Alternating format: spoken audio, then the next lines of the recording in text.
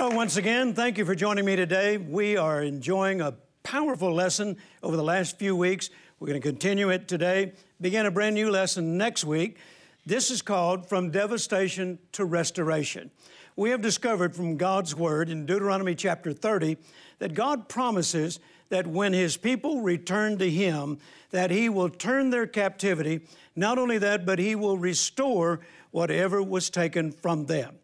If you're experiencing some devastating situation in your life right now, let me say it again, this is not the time to run from God, run to God. Don't ever allow the devil into deceiving you to think that God doesn't care, God's not interested in your turnaround, God sent this to prove something to you or to teach you something or to show you how much He loves you. That's not true. He is not behind the attack. He is behind the victory, praise God. Amen. So I want you to settle it in your mind, in your heart, and begin to say it out of your mouth that God is turning my captivity and God is restoring my life. We found from Job chapter 1 where Satan came against Job and tried to destroy everything that God had blessed him with. He even tried to get God to do it, but God wouldn't do it. And Job went through a lot. I mean, for the next almost 12 months, he went through more adversity than anybody you have ever read about, certainly more than you and myself would ever go through. But he didn't turn his back on God. Now, he had a lot of negative friends that were telling him that's what he should do. He had a negative wife that was telling him that's what he should do, but he wouldn't do it. In fact, God told him, I'm going to deal with your friends, and if they don't straighten up, then something might happen, But anyway, he's telling them, don't listen to your friends. He said, I will deal with them according to their folly, as the exact words. And so don't listen to your friends. Don't listen to anybody else that tells you that I'm the problem and that I can't do this and I can't turn it around. That's not true. And then it says that Job began to pray for his friends. Now, what does that indicate? He got back in faith. You see, all this time, he'd been in fear. And fear is what opened the door to the devil in the first place. He was afraid he was going to lose everything God blessed him with. And he got in fear, and it opened the door to all of the attacks and the adversity. Fear attracts the devil just like faith attracts God. But then in Job 42, verse 10, it says, and when Job prayed for his friends. Now, that's a good point. I think I'll stop and camp out right there. When Job prayed for his friends, God turned his captivity. In James, it tells us that pray ye one for another that ye might be healed. I call that the law of reciprocation. When you pray for others who need healing, and at the same time you need healing, what you pray on them will come back on you. Amen. That's the law of reciprocation. If you know somebody that's devastated and you're devastated, then pray for them. And what you pray on them will come back on you. You see, you can't pray, I'm talking about real Bible kind of prayer, and not be in faith when you do it. If you're talking about the Bible kind of prayer, then we're talking about praying in faith. And that's what Job did. God got him to pray for his friends. He got back in faith. And when he did, God turned his captivity. Maybe that's something you ought to consider doing right now. If you're going through a lot of hardships, you're going through a lot of pain, a lot of suffering, then maybe what you ought to do is begin to pray for someone else that you know is going through a similar situation. And pray in faith. Believe God that He's going to turn their captivity and He's going to restore their life. And it's quite possible while you're praying for them, the same thing will come back on you. But nevertheless, notice here that in Job 42:10, when he began to pray for his friends, God turned his captivity.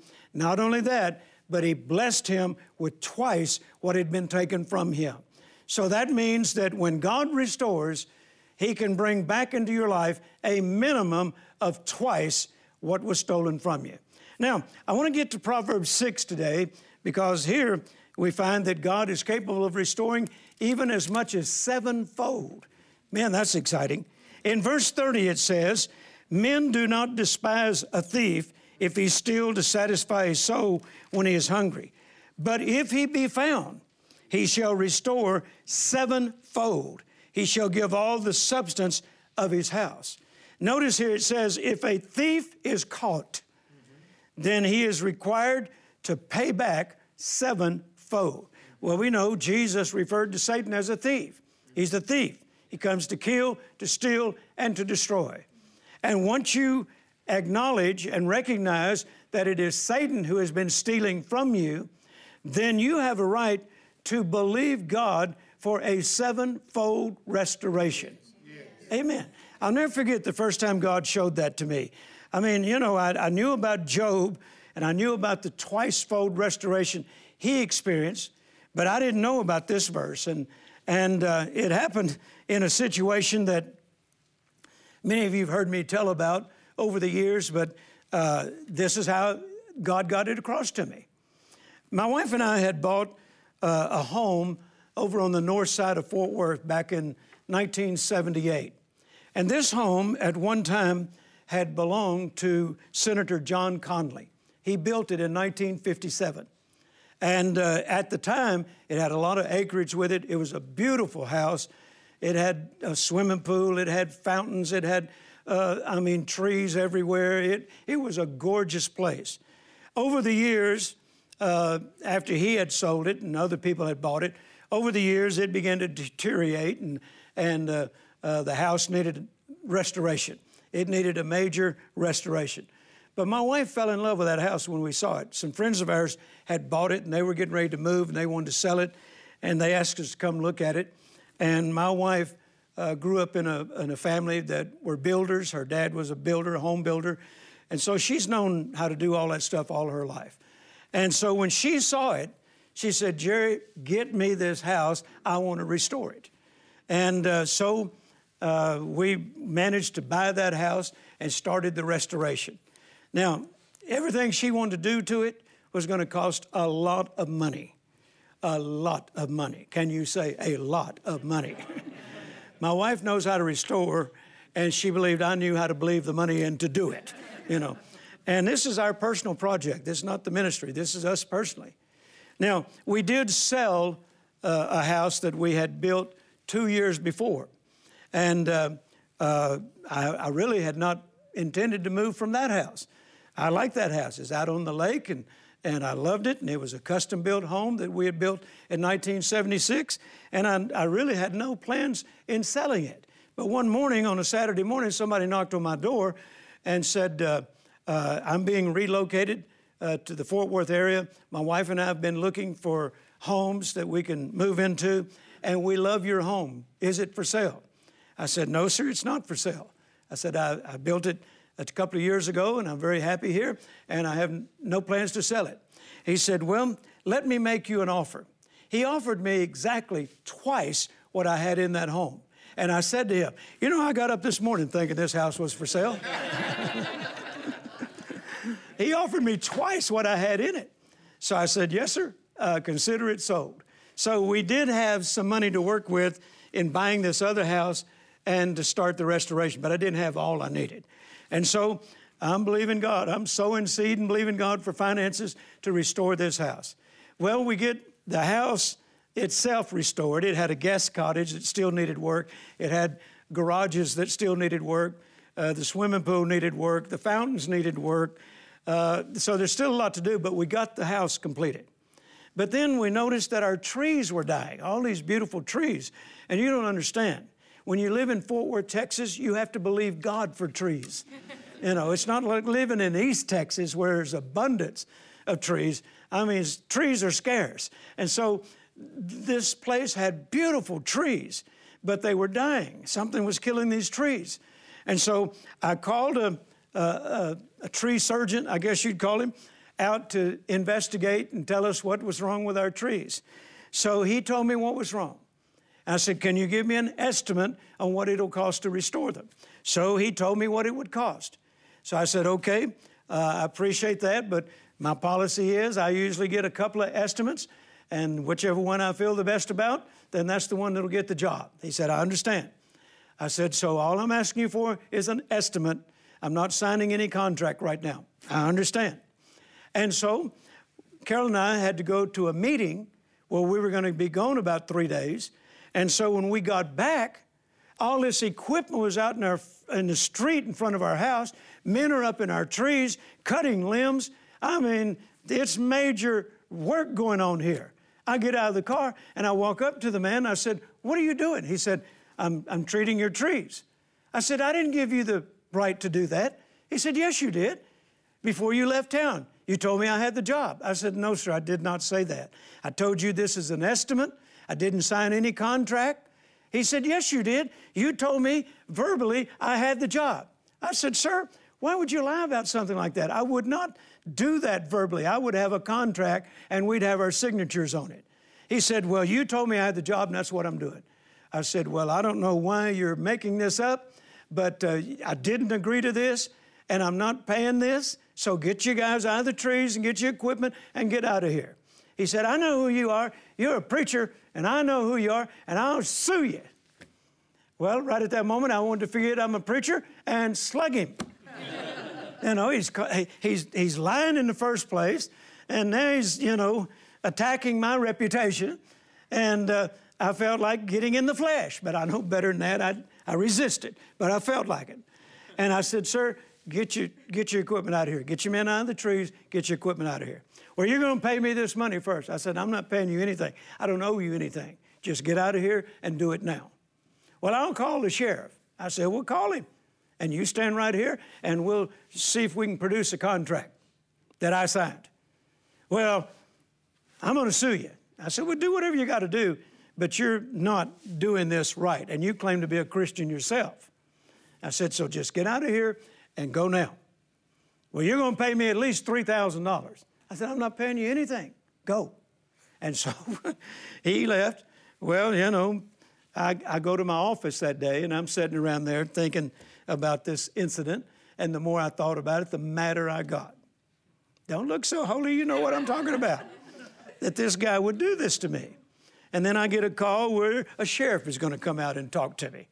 And so, all this is going on, and it's not necessary. I mean, this shouldn't have happened at all. And so I said, "Well, Lord, what do you want me to do?" He said, "Pay him the $3,000. I said, "God, I don't owe the man $3,000. He said, "Pay him the $3,000 and then pray for him as you hand him the check." I said, "Why would I want to do all that?"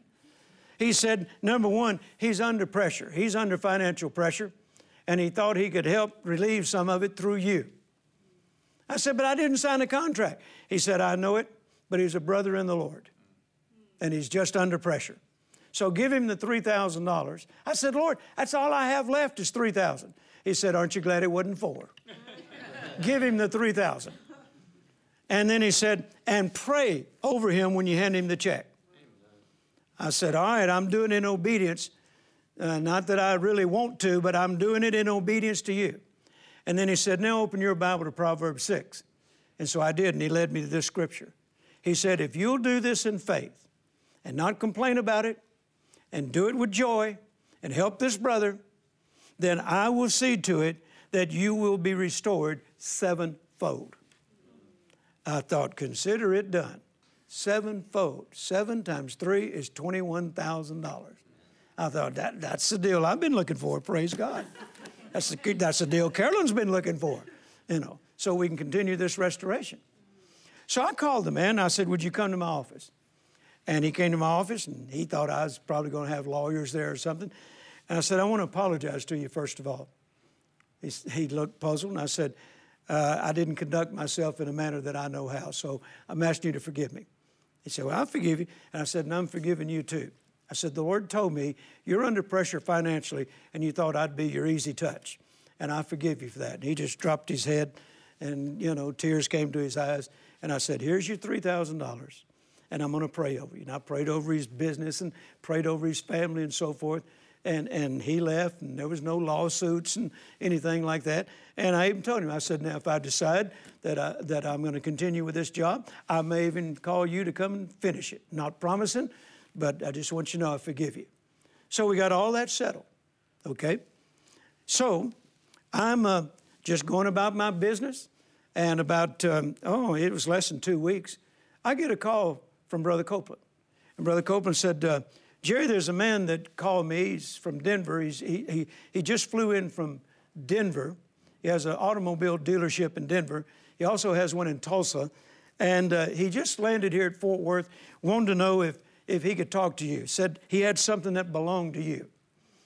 I said, well, sure. He said, can I give him your number? I said, sure. And so I called the man, or he called me. He said, can you meet me out at Meacham Airport? I have something that belongs to you. I said, sure. So I said, what FBO are you at? He told me. I said, what's the end number on your airplane? He told me. So I drove out to Meacham Field. I looked for that airplane, saw it, and I saw a man setting up in it. And so I walked up there. I had met the man once before, didn't know him well, had met him once before. And he said, I was in Las Vegas, and I have something that the Lord told me belongs to you. I said, okay. He hands me a brown paper bag and says, here, this is yours. I said, what is it? He said, look inside. I opened it, and it's full of cash. I closed it real quick and gave it back to him. It looked like a drug deal going down here, you know, and we were on the airport. I mean, I've never done drugs, but Jesse told me that's how you do it, you know. And I said, take that. What are you doing? He said, no, it's yours. I said, what do you mean it's mine? He said, don't ask how I got it, but let me just tell you this. It came from the enemy's camp. And he just came from Las Vegas. I think I just put two and two together. He said, I don't want a receipt for it. It belongs to you, and don't ask where I got it. And he handed it to me. He said, now I got to go. He closed the door on his airplane. Now I'm walking off back up to the FBO, and I got this paper bag, and I'm thinking, dear God, I hope I don't get stopped by anybody. I hope I don't drop this bag, and all this money goes all over the place. I don't have a clue how much is in there, but I know it's a lot. And so I get to my car, I put the bag in the seat, I go home, and I'll get out, and I walk up to Carolyn. I said, told her the story. She said, well, how much is in there? I said, I don't have a clue. So I turned it over on the table, dumped it all out, counted it, exactly $21,000. You say, I don't believe that. Well, you wouldn't believe the next story I told you either. It's bigger than that one, you know. $21,000, and it came from the enemy's camp. God made Satan cough up $21,000 for what he stole from me. Amen. Now, you don't think that it energized my faith? Well, I've been making him pay back sevenfold ever since. And God has honored it. And I'm telling you, if you won't just lay down, roll over, play dead, and let the devil steal from you and get away with it, then you're entitled to a minimum twofold restoration and the potential of a sevenfold restoration. You just go against the devil with the Word of God and hold him to it.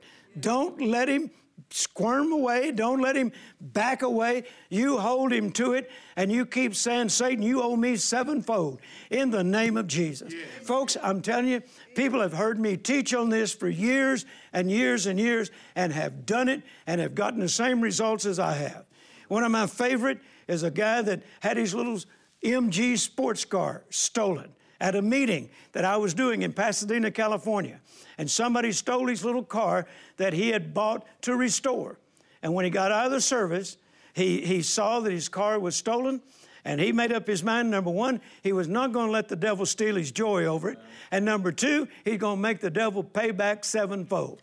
And you know, over a matter of time, the guy who stole his car called him and said, I'm the man who stole your car. I found your number in the car. I can't tell you who I am for obvious reasons, but I just want you to know I listened to the tapes that you had in the tape deck of that car by that guy, Jerry Savelle, and I got under conviction, and I want to give you your car back. And he said, the keys are under the mat. Here's where it's located. And by the way, you probably won't recognize it because I totally restored it. Amen. He totally restored the guy's car, praise God. Sevenfold restoration. And you say, well, I just don't know how God could do that. Well, that's why he's God. You see, you don't get to be called God if you can't do things like this. That's why he's God. And that's why you don't want to lean to your own understanding. I can't figure out how God can restore you twicefold, sevenfold. I can't figure out how God can turn your captivity. I don't have a clue as to how he's going to go about doing it. But it's not my job to try to figure out how God's going to do it. My job is to believe that he can And my job is to believe that He will. Praise God. Amen? Are you going through some devastating situations in your life today? Well, let me encourage you, as we've been talking over the last 4 weeks, get fed up with it. Don't just sit there and let it continue to happen. Get restless in your spirit and determine that you don't have to live this way anymore, and you're going to rise up and take your God-given authority and the Word of God, and you're going to resist the devil with everything that's in you. Take authority over your mind, over your thoughts. Don't let those negative thoughts remain there. Begin to line up your speech with God's Word. This is giving God something to work with. And when God has something to work with, He will do what He promised in His Word. And what did He promise? I will turn your captivity. I will restore your fortunes. That's what God wants to do for you right now. Amen. Let me pray for you as we begin to wind up on the program here. We're going to go to an announcement in just a moment, but let me pray for you right now. In fact, all of you in the audience, would you just lift your hands and begin to pray? If you're going through a devastating situation, I don't want you to pray for yourself right now. Let's act on that law of reciprocation. You pray for the viewing audience as I pray for them. Father, I lift up all of the viewing audience all over the world that are going through devastating situations right now in their life. And I pray in the name of Jesus that these broadcasts have strengthened them and encouraged them. I pray that they will rise up and they will take their God-given authority and they will come against their adversary, the devil, and let him know that quit is not an option in their life. Lord, I'm asking you that as they fellowship with you around your word, that revelation knowledge will come into them. A rhema from God will come to them, and as they act upon it, as they appropriate it, that it will be exactly what they need for you to turn their captivity and restore everything Satan has stolen from them.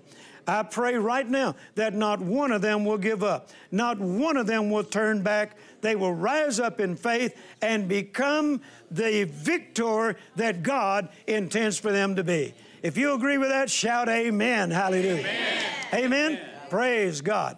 Listen, I want to encourage you to get the resources. We're about to make an announcement here about these resources. They are important.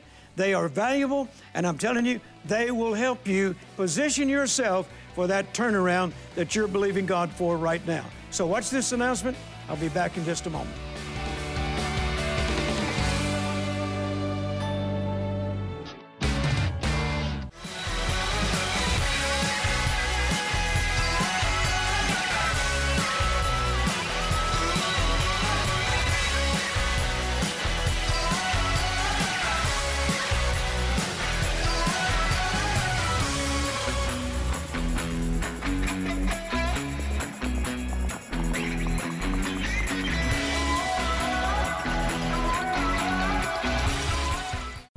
You can go from devastation to restoration. Has your life had setbacks? Has Satan attacked your marriage, your family, your health, or your finances? In the book, From Devastation to Restoration, Jerry Savelle teaches that regardless of the pressure you may feel, now is not the time to give up. It's the time to get fed up, march into the enemy's camp, and take back what's yours. You can get a revelation of God's great plans for your life. He wants your life to be better, improved, increased, and multiplied. In the 3-CD teaching series, How to Get Back Everything Satan Has Stolen from You, you can learn the scriptural keys to recover what the thief has stolen. God is ready for you to storm into the devil's camp and reclaim what is rightfully yours. Don't wait. Request the restoration package, including From Devastation to Restoration and How to Get Back Everything Satan Has Stolen from You today. Call or go online to jerrysavelle.org. Don't get discouraged. You are a candidate for God's restoration. Just like I said before we went through the announcement, don't let the devil off the hook. Make him pay you back sevenfold. The Bible promises that. You're entitled to it, so why not take advantage of it? Satan owes you 7 times what he's stolen from you. So don't let him off the hook. Keep the word on him. Keep the pressure on him. He's put enough pressure on you. Why don't you put the pressure on him now by keeping the word against him and on him until he pays back what God says he owes you. The resources we've made available to you are so important in experiencing restoration and turning your captivity. In this series, 3 CDs, How to Get Back Everything Satan has Stolen from You, even though I didn't have time to go into detail, all the steps that you take to make that happen, they're all on these CDs. These CDs are anywhere between 45 minutes and an hour in length, and it goes into a lot of detail, a lot of scripture, and the steps that I've taken over the years in how to get back everything Satan has stolen from you. And then the book, From Devastation to Restoration. I've had so many people tell me that this book was a lifesaver for them, that it turned things around in their life once they began to find out that God wanted to turn their captivity and He wanted to restore their fortunes. You can have this special package. This is the last week that we'll be offering it as a special package. And so you can have it by logging on to our website, or you can phone the number that's on the screen, or write to the address. I want to also thank all of our partners for your support of this ministry. You are such a blessing to us, and we just couldn't do all that we do without your support. So thank you once again for believing in us. Thank you for your monthly commitment. Thank you for honoring that commitment. And I'd like to invite any of you other viewers that would say this broadcast, this ministry has been a blessing to you. I'd like to invite you to prayerfully consider becoming a partner with us. If you'd like information regarding that, you can write to our office or just go on the website and it'll tell you how that you can become a partner. Don't forget to subscribe to our magazine, Adventures in Faith. It comes out quarterly, and it's a powerful tool that can encourage you in the Word, articles by myself, my wife, and others as well. It gives you a current schedule, itinerary of where I'm going to be, and I'd love to have you come in our meetings. Even if you don't get the magazine, go on the website and find out where we're going to be. I'm sure at some point I'll be in your area. So come and join us in the meetings and experience a live meeting and the anointing of God that flows in those meetings. I'm telling you, you won't be disappointed. And then also, before we leave the air, let me hear from you if you have prayer requests.